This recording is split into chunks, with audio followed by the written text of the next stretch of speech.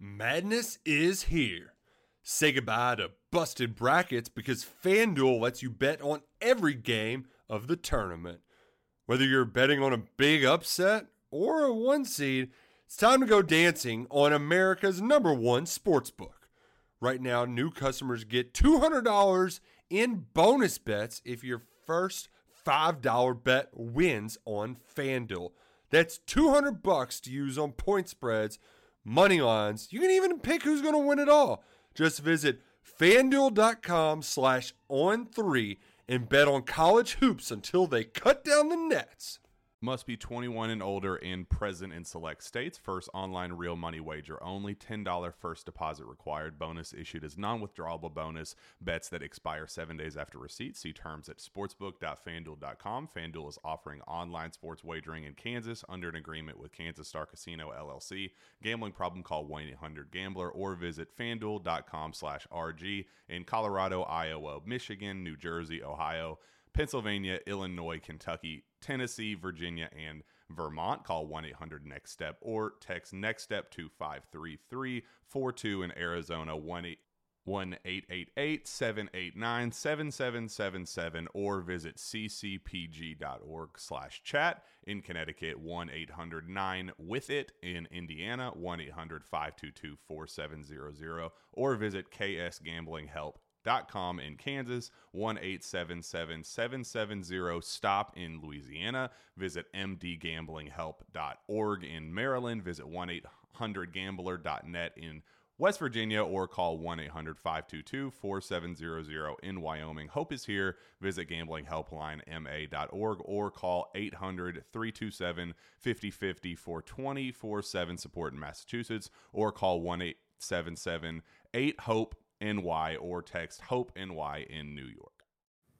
What's going on, y'all? It's JD Piquel. Welcome into the Hard Count. This is, in fact, the People's Show. For the people, by the people, all things college football all year round. We do content every single day, but we are live, as you can see right now. We're also live on Thursday. So this same time, come right back here on Thursday, and we'll have a very good time. We are very fast approaching a tightrope Saturday. Yes, you heard me correctly. We like to title our Saturdays. Last week was sort of a crunch time sort of Saturday, a prove it Saturday if you want to put it that way. This is tightrope Saturday. So a lot of these matchups that you're looking at, you don't see the 1 versus 3 Georgia versus Tennessee that you saw last week. You don't have a Texas versus Bama. Still some intriguing matchups. And for a lot of these programs, they're approaching the end of the season, right? Well, all these programs are. We're approaching the end of college football season, as sad as it is to say. But the most dangerous part of walking the tightrope, any trapeze artist will tell you, Nick Brake will tell you he's walked a fair amount of tightropes in his life, are the last few steps. And that's what we have here in the college football season. So, it's not all the big, shiny matchups, but still a ton of great ones that we're excited to break down for you. We have a fully stocked show for you today. Going to talk a little bit about some of these predictions. Tuesday for us here is a prediction kind of setup, or Tough Tuesday, rather, we like to call it. Got TCU at Texas. College game day is going to be there. The eyes of the country will be on the Lone Star State.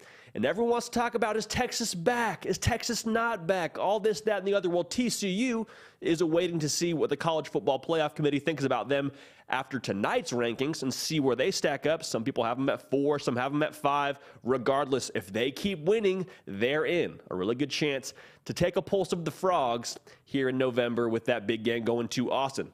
Got Bama going to Ole Miss. Alabama, everybody and their mother seems to have written them off, which seems like a poor decision. Paul Feinbaum came out and said it's the end of the Saban dynasty or something to that effect, which, I mean, come on, y'all. How often have we heard that? We got Saban versus Kiffin. Always a fun time. As Coach Kiffin liked to say, get your popcorn ready. We'll give you our prediction and our breakdown in that game. Got the battle for the Golden Boot. A lot of you LSU fans have joined the party in the last 24 to 48 hours. Thank you. We're glad you're here. We're going to break down your team's game against Arkansas. LSU obviously having slayed the dragon this past Saturday against Alabama in overtime kind of fashion. Brian Kelly showing his guts, his belief in his team as they went for 2 in overtime in Death Valley. It'll be a fun one to break down because for this game, is it a letdown spot for LSU? That's what everyone likes to talk about. After that emotional win, you got to go play a noon Eastern kind of kick in Fayetteville in a rivalry sort of setup. What's the approach for LSU? Because Arkansas is going to bring the juice. Like I said, we're going to break that one down in its entirety, give you our prediction, give you our pick. Golly, I love this so much, Nick. We have a really exciting show. We're going to start with talking about Tennessee and their playoff chances. Be remiss if we don't touch on that just a little bit. Before we get into that, Nick, it's 47 days till Christmas. And I understand you have a countdown at your house. And I know you're going to join the show here in just a minute, but 47 days till Christmas. Just a few days till tie rope Saturday. And there's not really a bridge to kind of naturally get to the connection point between that. We just had to mention it because it's around the corner, all right? If you haven't already gotten in your question to this operation, let me backtrack. We end this show with the best thing we do on this program, which is you joining the party. So we go to the live chat, we get your questions, want to hear from you. So if you haven't already, jump in the queue. Nick Brake, the keeper of the queue, is going to get to those. We're going to answer those at the end of the show, as we always do. Again, we would not be the people show if we did not have the people running the show. I'll leave it at that. Roll, party, roll. Also subscribe if you haven't already. Let's talk about Tennessee. What's next for this program? Because a lot of people have talked about their college football playoff chances being intact or not intact. Let's just give you our feel on that, because they played a really tough opponent, the best team in the country in the Georgia Bulldogs, and took an L in Athens, right? I mean, there's a raucous environment. Kirby Smart and that program showing you what they have built over the course of several years there, the recruiting classes they've stacked. They were just the more developed product that we saw on Saturday. So where does that leave Tennessee right now? I think there's some bad news, and I think there's some good news for Tennessee as a whole. The bad news is you're probably not winning the SEC. That's not groundbreaking news. That's just kind of the fact of the matter where you find yourself right now in Knoxville, because what you would need to even get to Atlanta is for Georgia to lose 2 of these next 3 games. Now, here's the slate for you if you're Georgia. At Mississippi State, at Kentucky. And that could be tricky if you were making a reach for maybe a game they could lose potentially. If you had to pick one, maybe that's the one you pick. I don't see it happening. Then you got Georgia Tech. Show me 2 losses in that 3-game stretch. And if that does somehow happen, I would be wildly amazed. But that's the gauntlet for them going forward. Again, probably not happening. So that's the bad news. To stay in that same vein of bad news, you don't control your own destiny with the college football playoff. You need some things to happen. Just kind of the fact of the matter. Now let's talk about good news. The good news is your college football playoff chances, regardless of what anyone else is telling you, are very much still in play. Vegas has you behind Georgia, Ohio State, and Michigan in terms of your odds. So 4th best odds right now in Las Vegas for the bookmakers. The ESPN predictor machine has you at 58% to make the CFP if you win out. So here's the help you got this past weekend. You had Alabama lose, which that was one of the things that we were worried about, right? If you're a Tennessee fan, that's one of the things that was out there in the abyss of what if Alabama, in Alabama-like fashion, just runs the table, gets to Atlanta, wins the SEC. Well, then you might have 2 SEC teams in the playoff, just automatically based on how that whole thing plays out. Alabama's got 2 losses. They're probably not making the college football playoff. You had Clemson lose. That really helps you, because an undefeated Clemson was getting in.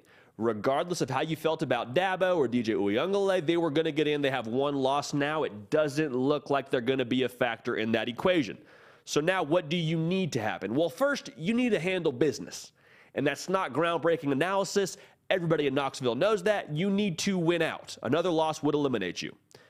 You play Missouri this coming Saturday. You go to South Carolina, and then you go to Vanderbilt. I think you probably should win all those games. You'll be favored in all those games. Handle business. Step 1. Step 2 is you hit your knees at night and pray to the good Lord for a TCU loss. Because a 1-loss TCU, we'll get to that in a second, but I like your resume over a 1-loss TCU team, even if they do win the Big 12 championship.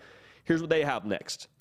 They go to Texas this coming Saturday. We're about to break that game down, give you our prediction. They go to Texas. They go to Baylor. Got to go to Waco and play the Bears. Dave Aranda's still the head coach there. That translates to me feeling like Baylor's going to have a chance in every game they play. All right? They play Iowa State at home to end the year. Then you play the Big 12 championship game. A loss in any of those games would help Tennessee greatly. So that's what you're hoping for. Now, here's the resume for Tennessee. This is why I think you feel somewhat confident about what you have going forward in terms of if it becomes a conversation, this is why you feel good about it. You have 5 ranked wins, and your one loss is to a top 5 team that will eventually tonight be crowned the top team in the country, in the Georgia Bulldogs. So if you're talking about a good loss, which I hate that phrase so much, feels like vinegar coming out of my mouth, you have a good loss, right? Like that's probably the reality when you look at the resume. Here's the resumes you would have up against you. A one-loss, potentially Big Ten team. So Michigan and Ohio State, the assumption is, which is a dangerous word, the assumption is they get to that game both undefeated. The loser of that game, probably in the same room as Tennessee, hoping that they can find a way in. I like Tennessee's 5 ranked wins over either a Michigan or Ohio State having 2 ranked wins and 1 loss to one of their programs. So, I mean, good loss, probably still a good loss because Michigan or Ohio State will be a top 5 team. So maybe you're on par there, but only 2 ranked wins to your name throughout the rest of the season. I don't think you blame Michigan. I don't think you blame Ohio State, whether you agree with it or not. That's how the committee would sway. All right? So leave me out of it. That's what the committee would say. Then you talk about Clemson. They have an unranked loss. I like your resume better than them. And then TCU, they would have, in theory, I believe it's 4 or 5 ranked wins. 4 ranked wins, but their one loss would be either to a ranked Texas or an unranked team throughout the rest of the way, if they're going to have that one ranked loss. Or they just don't win the Big 12, which leaves you out of it altogether. All right? So here's what I'm saying. The committee has taken you over a one-loss TCU, over a one-loss Clemson, over a one-loss Big Ten team that doesn't win the Big Ten title, Ohio State or Michigan. Here's the interesting thing that's going to come up when we talk about this going forward. Assuming the Pac-12 champion has 1 loss, and it's Oregon. Oregon would have 5 ranked wins. All right, that's probably the most competitive player in this field from the Pac-12 to make the college football playoff. Have 5 ranked wins, in theory, if we're being generous. Here's where it gets interesting. Oregon's 1 loss is the same as your 1 loss. The only difference is their 1 loss was to Georgia by 46 points. Your 1 loss was to Georgia by 14 points. Again, I know you're not the conference champion, but I think the committee would put you in. So to put it plainly, the path is still there. The path is still relatively broad, if you're asking me. Tennessee has a very realistic chance to still make the college football playoff. You're hoping and praying for a TCU loss. I don't think there's any other way to phrase it. There's no better PC way to phrase it. Now, here's the other thing I want to talk about with Tennessee. The challenge for you now is you have to still, like I said, handle business, but everybody around you, everybody on the external is going to start talking about, well, is Tennessee just kind of that flame that went out? Hey, they were a good story. They were playing really well. They still have probably a Heisman candidate in Hendon Hooker who will definitely be in New York. Will he win it now? Who knows? But that's all they are, a good story. The air went out of the balloon when they lost to Georgia, and now we're going to finally see what's Tennessee really like after a loss. I mean, now they're going to find their level. What's Tennessee really like? Folks, I wouldn't buy into that because I still see one of the best offenses in the country, still a really solid defensive line and linebacker group that's going to be able to stop the run, secondary still taking steps forward. Don't listen to all that external noise. The challenge for Tennessee internally is to not have that be true. Don't let it be a one loss kind of stops the momentum. I don't think that's the way Tennessee is viewing this, but I do think that's something you're going to hear and a question Tennessee will have to answer throughout the rest of their season. So is there a path for Tennessee? You had better believe there's a path for Tennessee. Need a little bit of help, but very, very possible. So that's the Vols for you. If you haven't yet, subscribe to the channel. We'd love to have you at the party. I'll leave it at that. We waste no time. We got a lot to talk about, got a lot of predictions to get into here. TCU is going to Austin, Texas this coming Saturday. It'll be a 7:30 Eastern kick, 6:30 local time. College game day is going to be there for the second time this season, and a lot of juice around Austin, Texas, around their football program for Texas. This is a chance to make their presence felt. Everyone's going to talk about, is Texas back? Is Texas not back during this game and after this game? I think that's a little bit foolish. It's year 2 under Sark. Let this thing bake. But the important thing we got to talk about is their Big 12 title hopes are still very much in play. They're a factor in November. The University of Texas at Austin, they are. All right, so that in itself is sort of a win for the program and the trajectory that they have under Steve Sarkisian, because this time last year, at the end of November, we were saying how they weren't even going to make a bowl game. So that's progress. it's a chance for them to, like I said, make their presence felt on the national landscape. Now for TCU, kind of the same thing. For them, they're just kind of trying to make their case, yes, for the Big 12 title. That's obviously important. That's obviously one of their preseason goals, but they're trying to make a case on the national level for the college football playoff. A win against a top-ranked, I'll rephrase that, top 25 ranked Texas team would do something for you, right? I mean, it would add more legitimacy to what they've already done so far. Also, it would be on the road. So, big resume booster for TCU, trying to make a statement. What are the hinge points in this game? I say it every single week because we have so many of you that are new to this party, and we love it, but I'll just explain this again. Hinge points for us in breaking down this game. A hinge point is whichever way that variable swings, it probably determines the outcome of the game based on which way it swings. So for us, one of the hinge points in this game is what to score in the third quarter. Say, JD, that's a weird question to ask. I understand. That's cool. Let's break it down. Texas has lost 5 of their last 6 second halves. So they've been outscored, outplayed in 5 of those last 6 second halves. Not a good recipe. For TCU, they've won their last 4 second halves. You sensing a trend here? TCU, they surge in the second half. Texas has got to find a way to keep the pedal to the metal. So when it comes to that third quarter, is it a 31-10 kind of scenario like we saw last week for Texas? Do they have that kind of lead or that cushion to play with? Because if history is our teacher, TCU is going to surge in the second half. Now, the advantage for Texas is they're at home, so maybe the crowd can play a factor for you. I anticipate they will. It's a big-time matchup. But you got to have a little bit of something to play with if you're Texas. That's probably the way that you want to approach this third quarter. So the better the cushion, the more confident you likely feel. But for Steve Sarkisian and company, you can't have second-half Sark. You know it. I know it. Promise you Steve Sarkisian knows it. They got to find a way to adjust. In the last 2 halves that they've played, the last 2 second halves that they've played, whether it was Oklahoma State, whether it was Kansas State, they scored a total of 6 points in those 2 second halves. So offensively, you got to figure out how to have something sustainable going forward. Because this TCU program, they got some weapons. Max Duggan with his arm, with his legs, playing really effective, efficient football. Quentin Johnston is going to be a guy that wears an NFL uniform here very, very soon. Kendre Miller, they got guys. And so the offensive output from them is going to be strong. No matter how you slice it, they are going to give you some sort of surge, some sort of push, some sort of run in that second half. Do you have some sort of cushion? Do you have something sustainable built up against it? Because this is the kind of game where if you're Steve Sarkisian, this is, like I said, your sort of make your presence felt kind of game. And this is not anything new for Texas. We've talked a lot about their second half performances. To have a statement kind of second half for Texas against an opponent like TCU, who's going to have some college football playoff stake in the game in this kind of game, I mean, this would be the time to do it. This would be the time to make your presence felt and to make that switch, to flip that switch. So keep an eye on that. Another thing that we're watching in this game, both programs are scoring over 35. Texas averaging 36 points a game. It's good for 15th in the country. TCU scoring 41 points a game.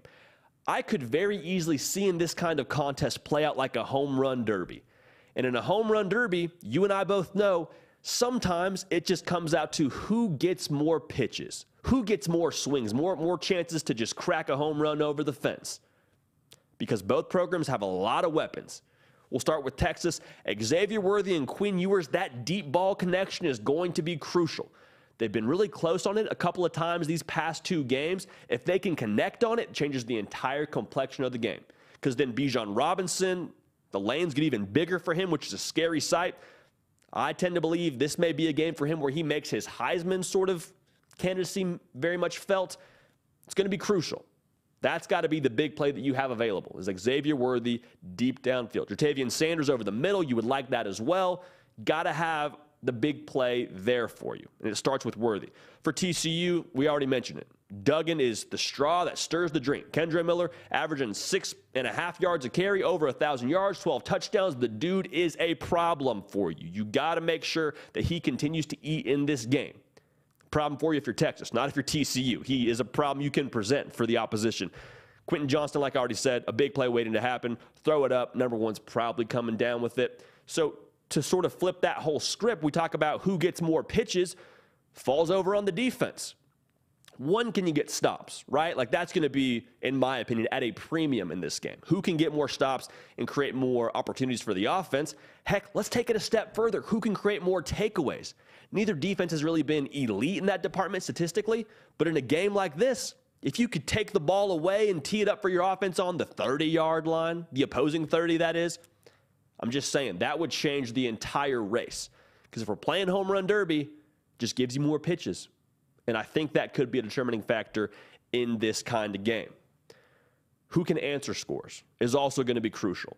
Because if Texas goes down 14-0 in the first quarter, and you're assuming that that surge is still coming in the second half from TCU, you don't like that. You got to be able to answer scores. Same thing for TCU. We're talking about creating that cushion, right? For Texas has to have that cushion, later in the game because you're trying to defend that surge. If Texas can get up 14-0, just continues to build that kind of wall, but you're expecting a second half TCU team to really come at you with their firepower, all right? So that's going to be something to watch. Answering scores and then being able to, quite frankly, create more ammo for your offense if you're the defense. I don't expect defense to play a crucial factor in this game in terms of, wow, Texas just stonewalled TCU, or vice versa. Hey, TCU just had answers for Texas and what they could do on the ground and what Quinn Ewers was doing. I don't think that's the case. Who can provide more resistance and create more opportunities for their offense? We're in for a good old-fashioned 2010-ish Big 12 kind of shootout, in my opinion. It's going to be a lot of fun. Before we get to this next point, quick sidebar. They play defense now in the Big 12. I don't expect there to be a lot in this game, but they do play defense in the Big 12. Ask Baylor, ask Iowa State historically. I'll leave that there because it's not really super relevant to this game. But I just want to say this is a throwback kind of Big 12 game. This is not a typical kind of Big 12 game that we play now in 2022. The final hinge point for me, and potentially the most important, is this the kind of game that Quinn Ewers wins for you? Bijan Robinson is an absolute stud. He should be in New York. If they win this game, I think he cements his status as being a Heisman finalist. If I'm TCU, though, I'm keen on Bijan. Like I would say, we're not going to lose the game with number 5 running the football if I'm TCU's defense. I just think that's probably the way that you want to live. You give all your attention to Bijan Robinson. You say, freshman quarterback, beat us. Your move. To put it bluntly, this is the kind of game that you brought Quinn Ewers to Austin for. This is the reason he's there. To be able to will you forward with the vertical passing game and to win a game like this in a big-time setting, in a big-time matchup with 2 ranked teams. Like, this is the kind of game he's there for. Can he do it for you? Because this will happen, whether it's in the third quarter or in the first quarter, they will try to take away Bijan Robinson. Maybe it's not the entirety of the game. Maybe it's just one play. Maybe it's third and long, and you got to convert to stay in it. Quinn Ewers has to make plays to win the football game for you. To phrase that another way, Quinn Ewers needs to be the pressure point. Needs to be the pressure point of the offense, meaning when you put the pressure on him, he has to be able to respond and make it happen for you offensively. I don't think that's novel analysis. To me, the key number for him is right around 300 yards passing. I know that's asking a lot, but for all the stars next to his name, for all the buzz around him coming to Austin, I think it's fair. He's played a little bit better against Kansas State, Oklahoma State. There was crazy wins, but let's call a spade a spade. Didn't play great. He's back home now. You need your best from Quinn Ewers when his best is required. I know he's young, but I think that's what you got to ask from him in this game. So here's my prediction in this game. For Texas, you're going to have the crowd at your back, and you got one of the top dogs. You have the top dog, quite frankly, in the Big 12 coming to your house. I'm not saying we don't see this game twice, but I do think Texas has enough in the tank. I think they get enough out of Quinn Ewers. I think they hit enough deep shots. I think the defense actually capitalizes on some opportunities that they left on the field last week in Manhattan, Kansas. Forced a couple fumbles they didn't dive on. I think they're more opportunistic, and that ends up being the difference in this game. Like I said, we're going to have a shootout. I think the final score ends up being Texas 45, TCU 42. So the Longhorns get a huge win at home. Is Texas back? Is Texas not back? Not what we're here to talk about. But they beat a top-ranked team at their house and get things trending the right direction and keep their Big 12 title hopes alive. Like I said, something tells me we may see this game again in Arlington for some hardware. That game will be a whole lot of fun, though. The Big 12 needs some more love, man. Like, there's some really good football being played over there. Even Oklahoma hasn't been as shiny as you would like them to be, but Baylor's playing really good football. Kansas State's playing really tough football. TCU's playing exciting football. Like, there are so many brands within that conference that are fun to watch in terms of the kind of style they play. And whether they have a college football playoff team in the dance or not, still some of the best entertainment value, I would say, for my money when it comes to channel surfing on Saturdays at the Sony Stadium. Folks, if you haven't already, would love to have you subscribe to the channel. We do a lot here, and a lot of it that we do is based off of our subscribers. We are the people's show. I cannot say it enough, cannot stress it enough. We operate based on what you like to see. The numbers from the subscribers tell the story, create the content. So thank you in advance. Also follow me on Twitter and Instagram at Jody Pickell to stay up with everything we do here. All right. Let's keep this prediction train rolling, huh? Let's keep doing some predictions. How about a little Alabama at Ole Miss? Alabama favored by 12 points in this game, 3:30 Eastern on CBS, the greatest theme song of all time. It'll be like orange juice and mouthwash when you got the Big Ten playing on CBS. No disrespect to the Big Ten. I just like my SEC on the CBS, whatever it is. Alabama, like I said, going to Ole Miss. Little Saban versus Kiffin action. And everybody seems to talk about Alabama after they've lost 2 games now, starting to write them off. And Nick Saban said as much in his press conference. So people have written us off. And when I watched that press conference and I saw his expression when he said that, my heart just dropped for Ole Miss. Just, uh-oh, all right, here we go. For them, it's all about refocusing on the process. And Saban talked about it. He said, there's so much pressure on us to win as Alabama that when we win, it's more so relief that we accomplished that result and less so the joy of, wow, we trusted the process, we focused on the process, and we got the result that we wanted. So now that expectations a little less on their shoulders, I would say, because they're not going to be a college football playoff team in all likelihood, and the SEC West is a little bit out of their hands right now. So much to Lane Kiffin's chagrin, this is the Bama team that you don't want to play right now. We're going to predict it. We're going to preview it. It's not my pick in this game just yet, but this is the kind of Bama game that I think you would like to have avoided if you're Lane Kiffin. Now, for them, they're coming off a bye week. And I promise you, Lane Kiffin is not taking this whole Alabama program with any sort of different vision, if you will. Like, he doesn't see Alabama as a different kind of program. And I think that's honestly the way that we should all view this Alabama team, because you look at their losses, they've lost 2 games by 2 plays on the road in some of the toughest places to play. Death Valley and LSU came down to the 2-point conversion. Tennessee, it came down to a field goal that went their way and a field goal that Alabama missed. If those 2 plays swing towards Alabama, they're undefeated. They're the top-ranked team in the country coming to the Grove. So hopefully that refocuses the lens we should view this through. But Ole Miss understands that. And credit to Lane Kiffin for getting his team on the right sort of plane when it comes to their mentality approaching this game. All that's to say, they understand the challenge. Like, that's what I want to drive home for Ole Miss. They're coming off the bye week, obviously, but they understand the challenge that's required of them in this game. There's not going to be any sleepiness for this program. Nonetheless, let's dive into this game and give you some of our hinge points. Is Bryce Young able to get resynced, or rather maybe just get synced up in general with this receiving core? Because they've got some guys, right? Isaiah Bond, Ja'Cory Brooks has really surged as of late, but he hasn't looked totally in sync with those guys. Last week against LSU, whether it was the crowd, whether it was the defense, there's still some blame you put on Bryce Young and his receivers because they were 49% in terms of their completion percentage. I say they because I don't think it's all Bryce Young. There's conversation about his shoulder and him being healthy. I think he's good to go. I think he's a competitor. He's good enough to go. And he'll tell you 25 for 51 just isn't going to cut it. It's not his standard. It's not what they need to win. And that's more to talk about, honestly, going forward. But can they get synced up? Because if they can, then the entire offense heats up. You know it and I know it. If they can throw the ball, well, then guess what? They can run the ball better too. And if they can do both those things effectively, they're going to score a lot of points. They're going to score their typical over 40 points a game that they've been scoring. Didn't have it last week, but guess what that does to Ole Miss?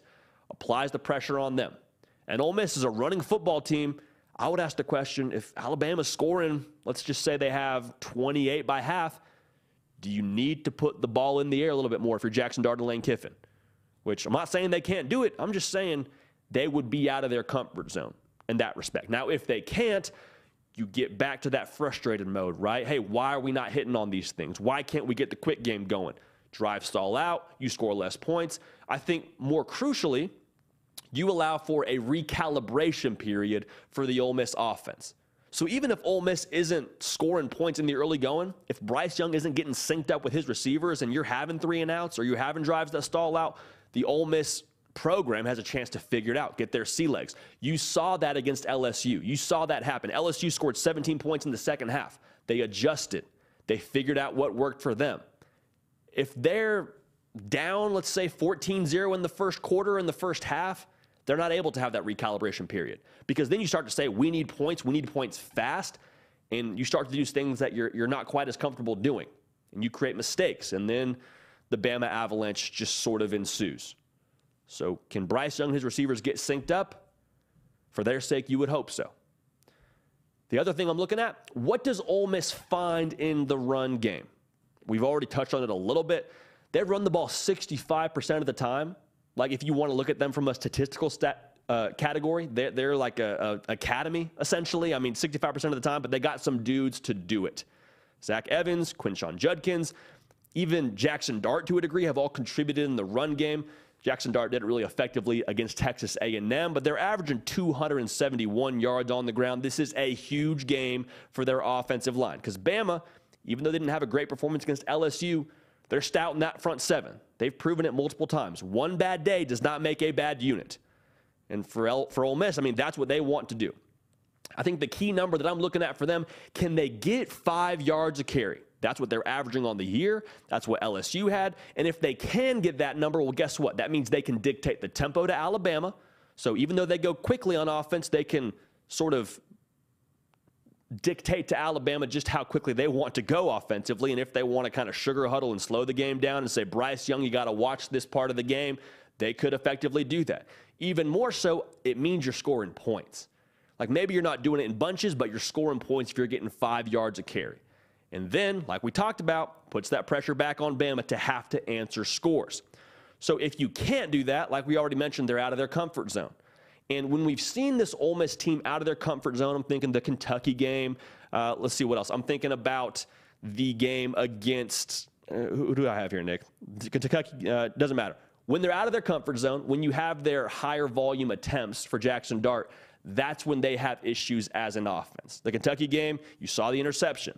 I'm trying to think who else I had here, Nick, for when they didn't play well. Oh, the LSU game. What am I saying? The LSU game, you saw Jackson Dart out of his comfort zone completely, because he was throwing the ball over the yard because they had to. They had to try and answer scores and score more points.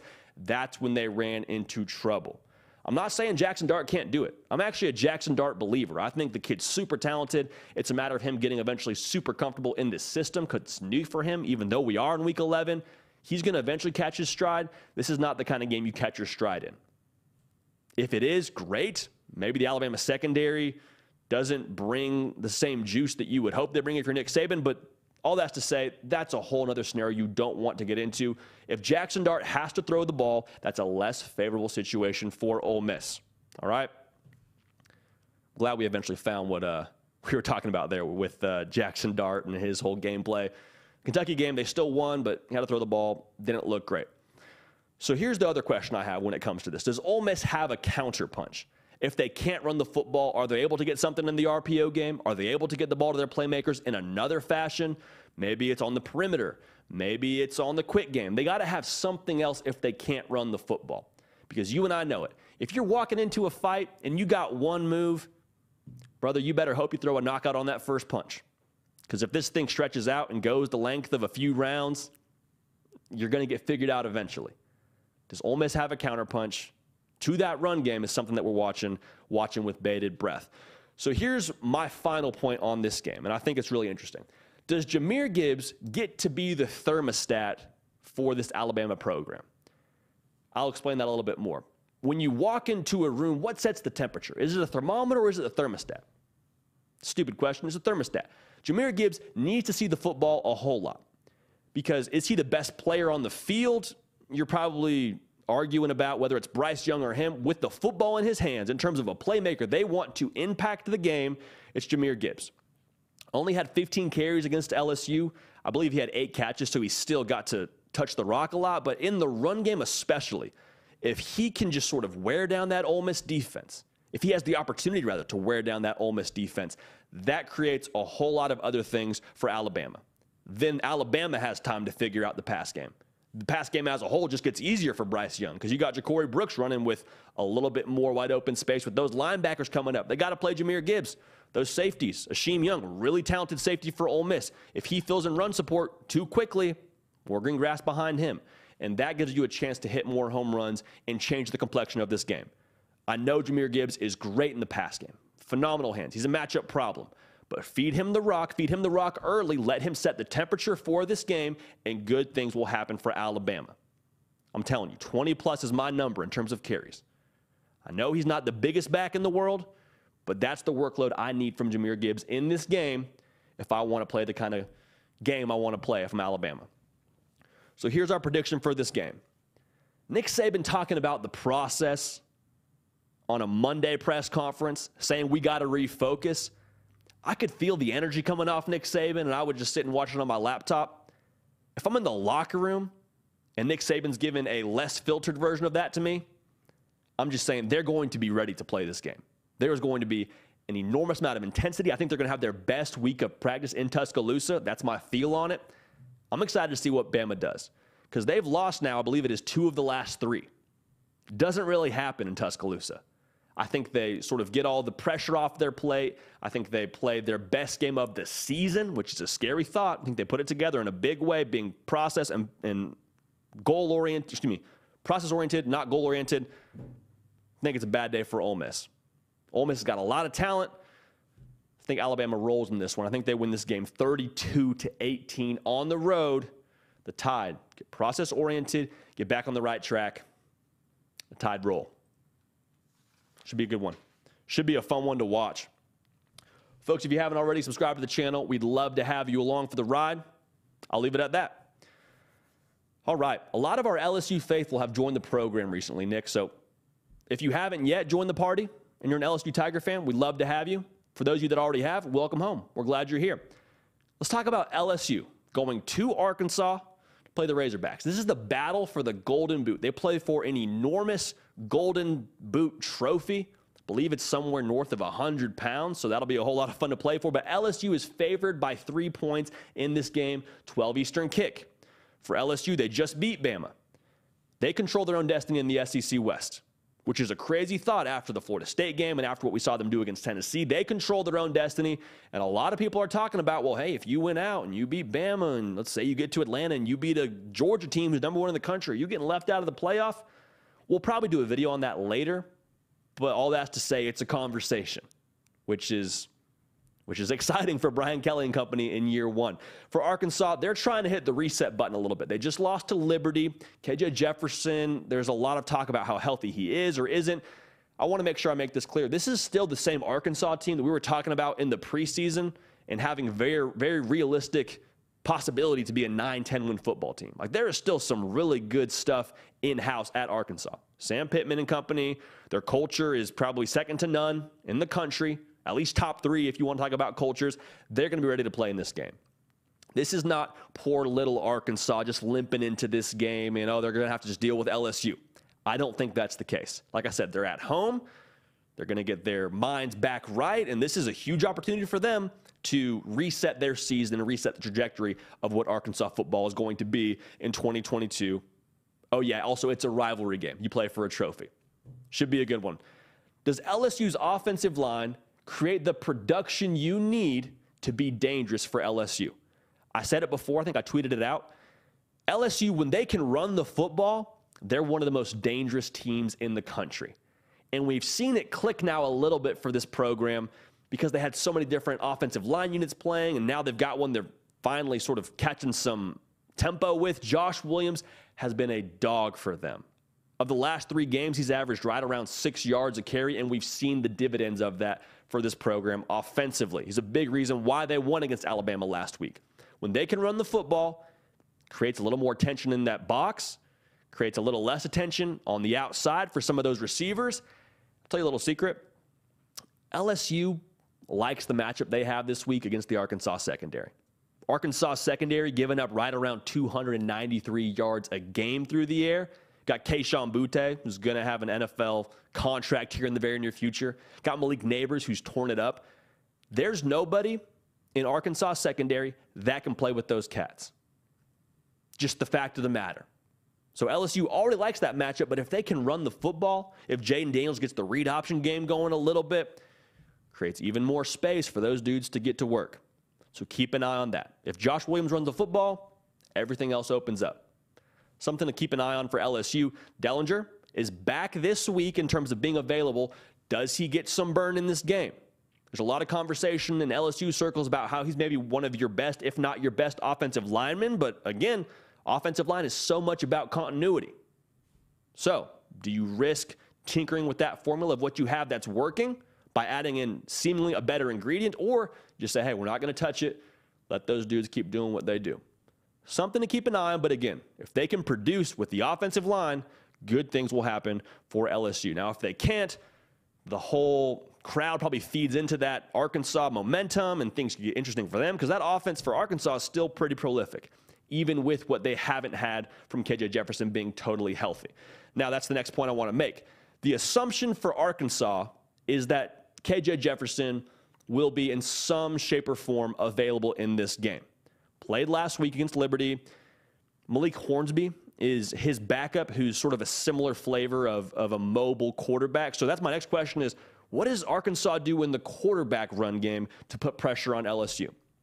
Because, like I said, both those guys can make plays, and they do a lot in the designed run capacity. Kind of think Jackson Dart, but maybe a little bit more athletic and a little bit more powerful running the football. Both these guys can hurt you. Assuming it is KJ Jefferson, if there can be a 1-2 punch for Arkansas with Raheem Sanders and KJ Jefferson coming downhill on you, that wears on a defense. And if they can wear on you up front, deep plays happen. You can have some explosive shots. And that could be something to watch in an away game for LSU. If they don't play well between the tackles with that quarterback run game, there's going to be a lot more prongs that Arkansas can add to this offensive attack. So something to watch for in that game. The matchup I'm watching in relation to this hinge point of the quarterback run game is a freshman named Harold Perkins. Harold Perkins, I believe he was SEC Freshman of the Week for his performance against Alabama. He was charged with spying Bryce Young. That was his responsibility. He did it really effectively. He's going to have the same sort of responsibility, in my assumption, this coming game. So whether he's got to spy Hornsby or Jefferson, that's going to be what he has to do. If he doesn't bring the juice in this game, if he has a freshman kind of game, which I think would be allowed for him being however many years old and playing college football for just a number of games, then Arkansas could kind of cook. But if LSU can shut that down, if Harold Perkins plays the way he did last weekend and is able to neutralize that, well, then Arkansas becomes a little bit more one-dimensional. Make no mistake, they run to set up the pass. If you're not able to run and you just have to pass, LSU gets favored in that matchup. All right, something to keep an eye on there. In addition to that, I think this is probably the third prong to this hinge point of us. The quarterback mobility is going to be a factor, right? Yes, in the run game, but what about when plays break down? Because we saw last week for LSU, Bryce Young is the gingerbread man when he gets in space. I mean, you can't catch him, right? Like, he's just so shifty and does so much back there extending plays. If they're able to extend plays at Arkansas, LSU saw a couple of breakdowns defensively on the back end. It's understandable, but you got to stay plastered to your man if you're LSU for the duration of however long that scramble drill is in effect. Now, the hope for LSU is there's not a whole lot of plays that break down where they're able to keep their eyes downfield if you're Hornsby or Jefferson. You hope that B.J. Ojulari gets home or Harold Perkins gets home. But the point I want to make is extended plays will favor Arkansas in this game. So minimizing those for LSU will be crucial. Last thing I'm looking at in this game. What's the psyche of both programs? Arkansas coming off a tough loss like we talked about. You would think, in theory, trending down, right? What's morale like? Are we upset? Are we feeling sorry for ourselves? Or is their response to that inspired football? Everyone's counting us out. That's fine. We don't need them to be on our team. We need everybody in here. We're going to go ahead and just windshield wipe everything else away. We're focused on LSU. Big opportunity. LSU is the same thing as they're a letdown. Everybody wants to talk about a trap game. Hey, you just slayed the Giant, right? In year one, coming off a huge home win. Now you got to go to Fayetteville, Arkansas in a rivalry game, have a noon kick, so the juice you would imagine is pretty low. Got to wake up early, got to change your whole pregame routine from what it was a week ago? How does that impact them? That ultimately, I think, determines my prediction in this game. Because Brian Kelly, in his press conference on Monday, talked a lot about program development. Like, this season for LSU, regardless of how they finish, is already being played with house money. Like, 7 wins for LSU would have been improvement, right? Like, that would have been a step forward under Brian Kelly. The fact that we're talking about them winning the SEC West and now having aspirations for a college football playoff conversation is wild. But Brian Kelly kind of ratcheted that back and just said, if they want to be a champion, meaning those guys in that locker room, if they want to be a champion, there won't be any drop-off inconsistency in terms of how they view their opponent. If they want to be sort of prisoner to the moment and have their own play dictated by the external, we're going to have issues. But he said, basically, we've been thinking about this thing the right way since February and January. Yeah, it's going to be cold. That's fine. We never trained indoors during January and February. We were outside. We've been preparing for this kind of moment as a program. And so he issued the challenge to his team, and I think they respond in a big way on Saturday. I don't think we see LSU drop off. I think we see them respond with energy and enthusiasm, and I think they seize this moment, seize this game, and sort of shut down all the trap game talk, like I said, in convincing fashion. I got the Tigers winning this one 30-24. I think Arkansas scores late to make it a little bit closer, but I think LSU controls this game and continues to march towards potentially playing for the SEC title in Atlanta. That game will be super, super interesting to watch because we're going to get a really good litmus test for where Brian Kelly's program is at. Talk about a team all the time and what they're going to be, and we kind of fall prisoner to winning seasons and what the final record's going to be. Folks, they're building a house. They're building a house at LSU. We can't take inventory of what the front porch looks like and tell you what the house is going to be. They're building a lot there. And this will tell us just how much staying power is already in place. So I'm excited to watch that. I'm excited to see how they respond to a big win and how they play in this game against Arkansas. All right. It's time for the very best thing that we do in this whole operation. Nick, the heavy lifter, Break, joining the program, the keeper of the queue. Nick, how we doing, my man? 47 days till Christmas. How's morale? Yeah, the holiday season is close. With that comes great football. That's the best. I wouldn't say the best part, but that's a good part about the holiday season, you know. It's top 10. Yeah, This is definitely top 10. Football season only escalates in the cold air. Better football's played. If you can see your breath, that's how you know you're playing meaningful football, right? Like, that's how you know the stakes are just growing higher and higher. So, yeah, I'm excited. I think you and I are in lockstep in that we are now starting to play Christmas music. Like, a lot of times I wait till after Thanksgiving, but I'm like, dude, it's not long enough. I can't have just 25 days to get Michael Bublé and Mariah Carey. Like, they all need to have a little bit of listening time right now.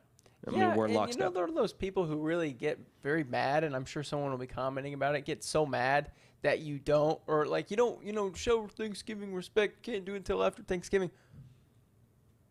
Look, unless you have access to my Spotify, you can't control what I listen to on Spotify. Why not both and, right? Like, why do we have to disrespect one by enjoying the other? I don't think that's the scenario we're looking at here. Well, and I also don't think Michael Bublé has a Thanksgiving album. But JD, True. It's a very good day today because A, we're on live, but B, because Drago's back. Let's go, Drago's man. watching today, so shout out to our friend and regular who was out for a couple weeks but has returned.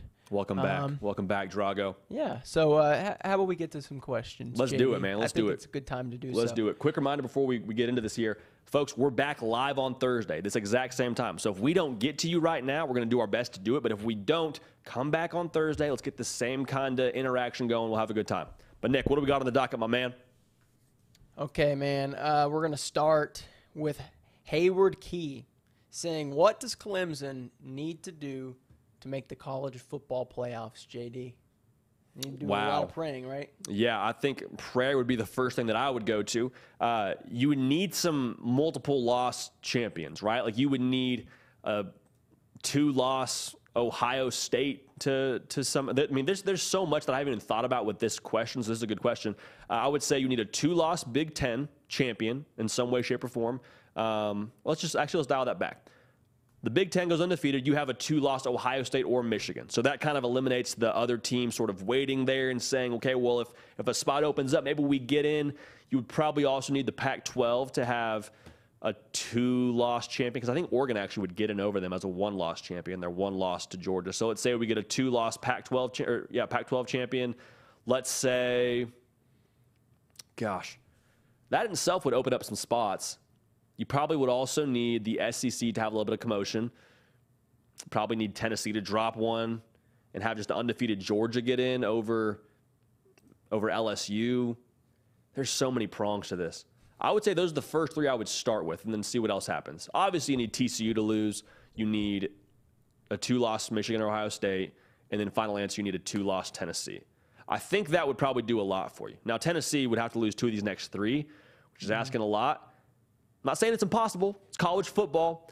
But that's what I would see having to shake out if you're rooting for Clemson to make the college football playoff. But great question, man. That got the juices going a little bit. Was that the first question that really got you for a second? Dude, yeah. I was spinning there for a minute. I was like, you just need so many people to lose, but that's not really that insightful of an answer. So we dug a little bit more for that. But, yeah, it's a good thought exercise. Well done. Yeah, that was a good question from Hayward Key. Great question. And a good answer from JD, of course. James Wade wants to know, a 2-loss LSU SEC champion is a lock in the college football playoffs, right? Is it a lock? No, but the hope you would have if you're LSU is you get to that point where it's a conversation. And in terms of losses, the Florida State one doesn't feel great, but you say, hey, go back and watch the tape. Was a mixed extra point away, and we have a loss to Tennessee. So, are you really going to hold that against us? You would need the Pac-12 to have some commotion, to be honest with you. I think TCU and the Pac-12 are the 2 teams that could really break it for LSU. I think LSU will be at number 6 tonight over a 1-loss Oregon. We'll see how the committee treats them. But if you can get a 2-loss Pac-12 champion and you can get a 1-loss TCU, I think you're going to have a chance to be in the dance if you handle business, that is. And that's a big if. I mean, if they beat a number 1 ranked Georgia in Atlanta, they're going to have a lot of people talking. So get it to a conversation and let the chips fall where they may. Okay. Yeah. Jay Ward, by the way, says you're torturing him by bringing up Mariah Carey already. But he also says, hey, JD, who's the Heisman frontrunner in your opinion as we stand today? Man, it sounds funny to say. I think it's Blake Corum. And I think Hendon Hooker is probably sitting at 1B. I think if he just lights it up the rest of the way and they are in college football playoff contention at the end of the season, they could be in good shape. But, Blake Corum, if we're judging it by the criteria that voters have essentially with how they've picked the Heisman Trophy winner, it's best player on the best team, right? And Blake Corum is playing for an undefeated Michigan. If he balls out in that game against Ohio State, I think he has a really, really good chance to win that award. Obviously, the Big Ten title would have to do that as well, but C.J. Stroud threw for less than 100 yards last week. I don't think voters will see that too kindly. I know context is everything. It was in a crazy situation with the wind and the weather, but regardless, I think Blake Corum is actually my frontrunner as it stands today. Nick, what are your thoughts on that? Dude, I agree. Not just because I'm kind of against the quarterback only award. I think every once in a while it does need to be spread out. I loved Devontae Smith being the Heisman winner in 2020. Am I right on the year? Yeah, 2020. Okay, yeah, 2020. you're on the money. Yeah, but plus Blake Corum's awesome. He is the lifeblood of Michigan. Whew. We'll see, man. I would love that. Heisman's are won in November. You're on the money with that, Nick. I agree. Well, our friend Drago brought up someone who we were probably saying was our Heisman frontrunner a week ago. He wants to know what happened to Hendon Hooker in the pocket. Seemed like he was scared, but when you think about it, Georgia had 5 stars all over the field, and the Vols just had 3- and 4-star players. So, yeah, that's fair. To answer the question about what happened to Hendon Hooker, Hendon Hooker's still Hendon Hooker. He's still, for sure, going to be in New York City when that award is given out. Whether he wins it or not, probably some other things have to happen, in my opinion, but I think he's really just right there. He's a very, very close second for me.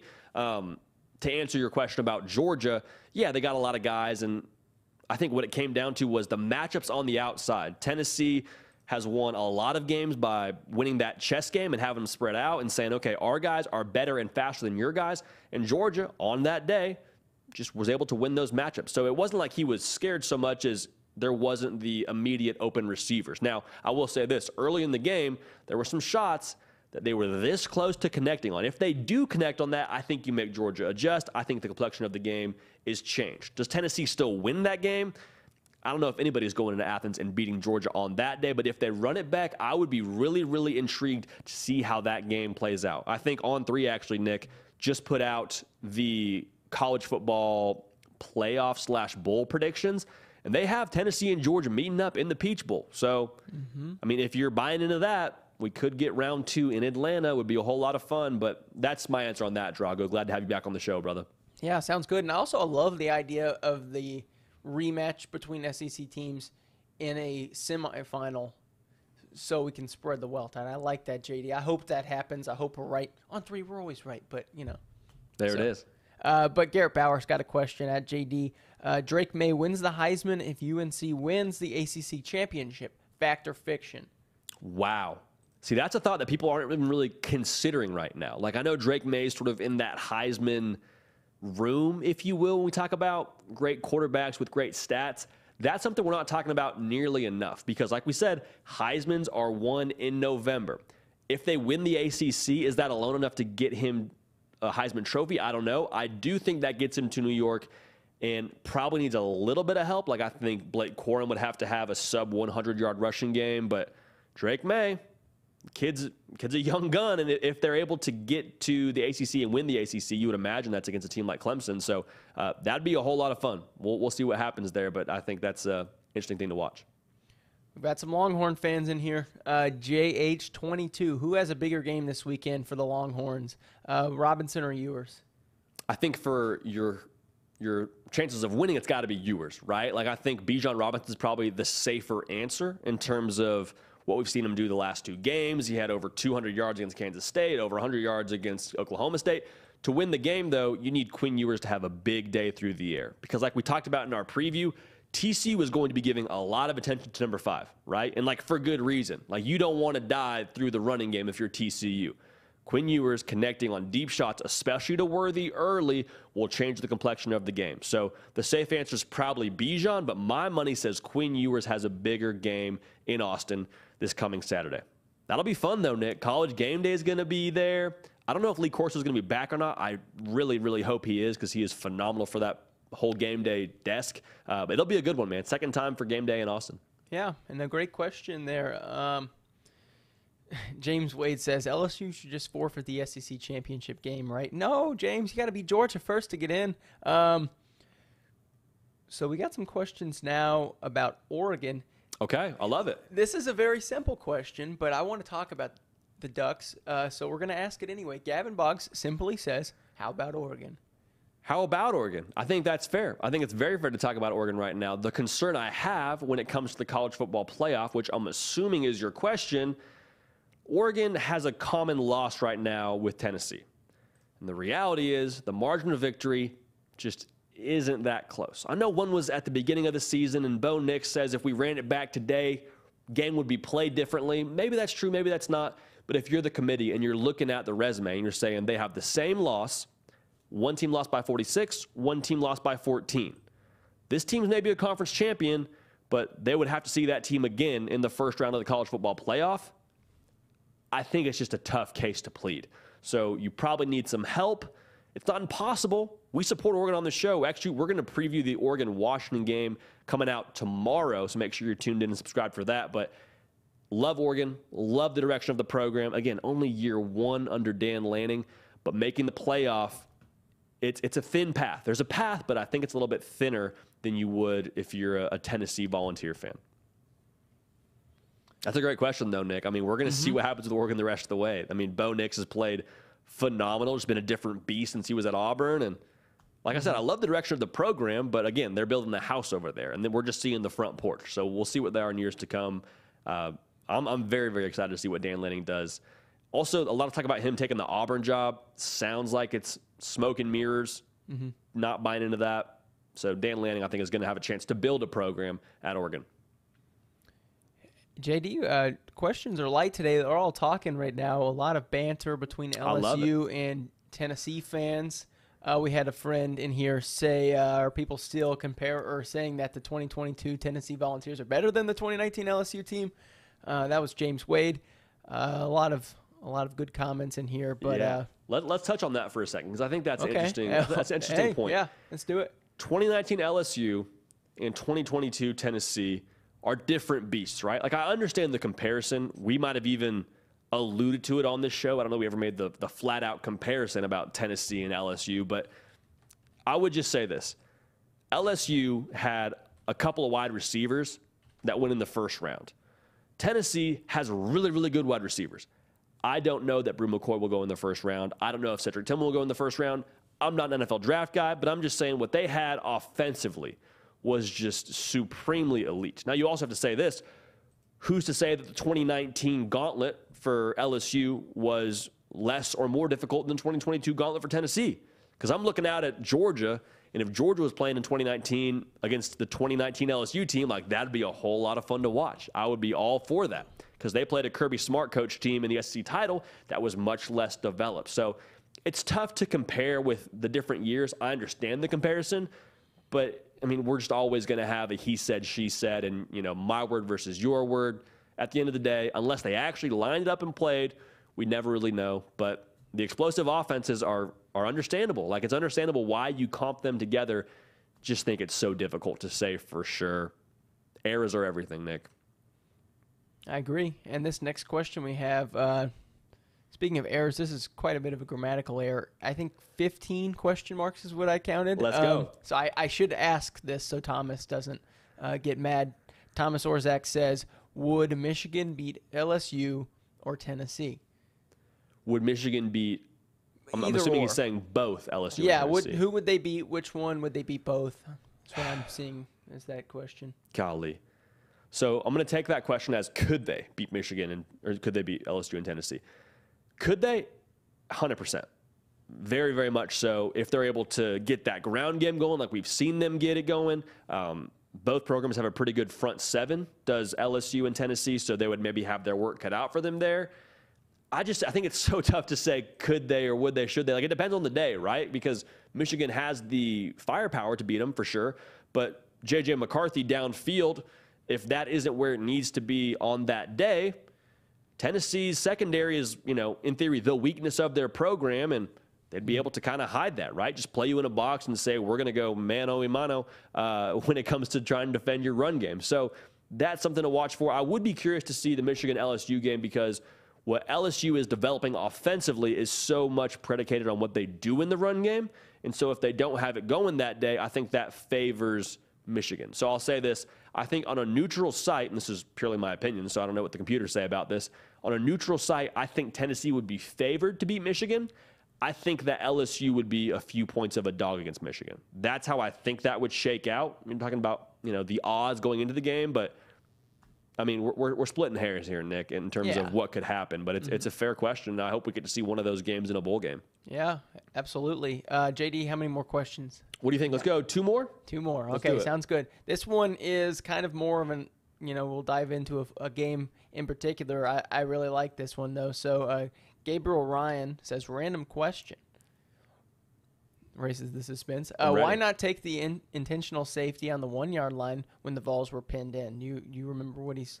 Yes, so the intentional safety when they hit that deep coffin corner punt did Georgia and Tennessee. I mean, they almost had a safety. My thing is, in a game like that where it's so early and, if you're Tennessee, you're still thinking like, hey, we have a chance to score how we think we can score. Like, I don't think you're betting against your firepower. And so just taking a safety and then kicking it away to Georgia feels like you're just spotting them 2 points. So I understand why you wouldn't do that. Also, you just feed the crowd even more fire. And Athens is already, in an insane asylum to some respects and what was going on in that game. They're already impacting it. So I get it, but I don't think that you would have felt any different about the outcome if you're Tennessee, if that makes sense. So maybe if it was a game of field position, you could see, okay, hey, it's going to be a 7-3 kind of game. Let's go ahead and take 2 points here and flip the field. Maybe, but Georgia's offense is already prolific. I think you would just be spotting them 9 instead of, stealing that 2 and then getting the ball back. So that's my thought on that, but it's a fair question. Okay. Yeah, it's a great question. Last question, right? Let's do it. Okay, we're going to go down to the Sunshine State. Florida or Florida State? Who wins? The Tattoos asks that. Who wins, Florida or Florida State? This is a fascinating one because I think to start the year, Florida was favored by 2 points in this game in terms of the early lines that we got on it. It's fascinating because you have one program in Billy Napier that's in year one. You have Mike Norvell, who's a little bit further along, and he would need that game, right? Like, we're talking about games you have to win, and I believe he's in year 3 or 4. Correct me if I'm wrong there, but he's further along to where you should beat Florida at this point in your career if you're Mike Norvell, especially in year one. Now, I would actually lean towards Florida right now because of what AR can be, because of the way the offense looked last week. If they can just take a profit offensively, meaning they're not trying to stretch the field deep and they're not trying to do things they're not capable of doing just yet in that game. Not saying they can't go deep. I'm just saying if they keep from the self-inflicted wounds, they would have a chance. Now, the defense has to hold up their end of the bargain. It's a whole other game that I'm sure we'll break down on this channel when that game arrives. So if you haven't yet subscribed to the channel, we have a good time here, and we'll break that game down for you. But right now, I would lean ever so slightly towards Florida. I think that -2 line is probably a fair line to give if I'm making the odds. So I would lean Florida right now, but maybe we'll reassess that one when that game comes. Yeah. Beautiful. That's it for us, Nick? Yeah, that's it. Hey, everyone, if Phenomenal. I didn't get to your question, I think I got to most of them. Most of them that were asked once or so. But if not, come back on Thursday. We're going to have a good time. We have a longer chat on Thursday, too, so be sure to join us. JD, I'll see you then. Absolutely, brother. Nick, thanks for holding it down, my man. Again, Nick Brake, the heavy lifter, the keeper of the queue. We are live on Tuesday at 1 Central, 2 Eastern. We are live on Thursday at 1 Central, 2 Eastern. So make sure you come back and join us. If you missed this show live, we're also on podcast. So whether you like Apple, how about them apples like Good Will Hunting, or you like Spotify, which I don't do Spotify personally. I don't have an account, but if I did have Spotify, I'll be listening to the Hard Count. All right, so you can find us on both platforms. Again, we're live Tuesdays and Thursdays, but we do content every single day, and we don't want you to miss a minute of it. So make sure you're subscribed. Make sure you're locked in with us. There's a lot of things that we do here that we rely on our subscribers to dictate the direction of us forward. We would not be the People Show if we did not lean on the people for this show. All right, so for everybody who's subscribed and who's locked in with us, we appreciate you. We love you. It's the most beautiful time of year in college football. It's November. It's championship November, as a lot of programs like to call it. This is where you find out exactly who your team is going to be. So lock in with us. Make sure that we're all on the same page. We're all in lockstep going forward. Like a good coach says, it's going to take all of us, all right? It's going to take everybody. We all got a role to play. We're going to do our best right here to deliver the content that you want to see. Nick Brake's going to keep on keeping the queue. Y'all keep getting after it in the chat. Keep subscribing to the channel. We're going to end this thing the right way, all right? So until next time, until Thursday, we're going to keep the party rolling, and we will see y'all next time.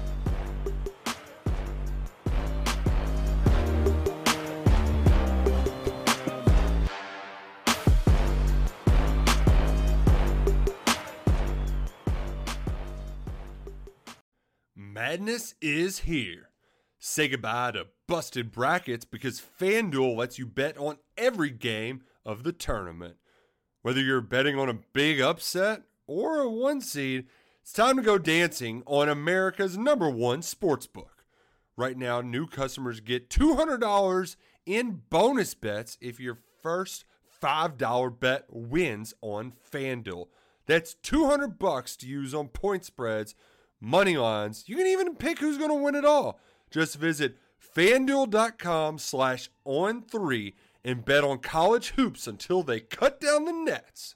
Must be 21 and older and present in select states. First online real money wager only. $10 first deposit required. Bonus issued as non-withdrawable bonus. Bets that expire 7 days after receipt. See terms at sportsbook.fanduel.com. FanDuel is offering online sports wagering in Kansas under an agreement with Kansas Star Casino LLC.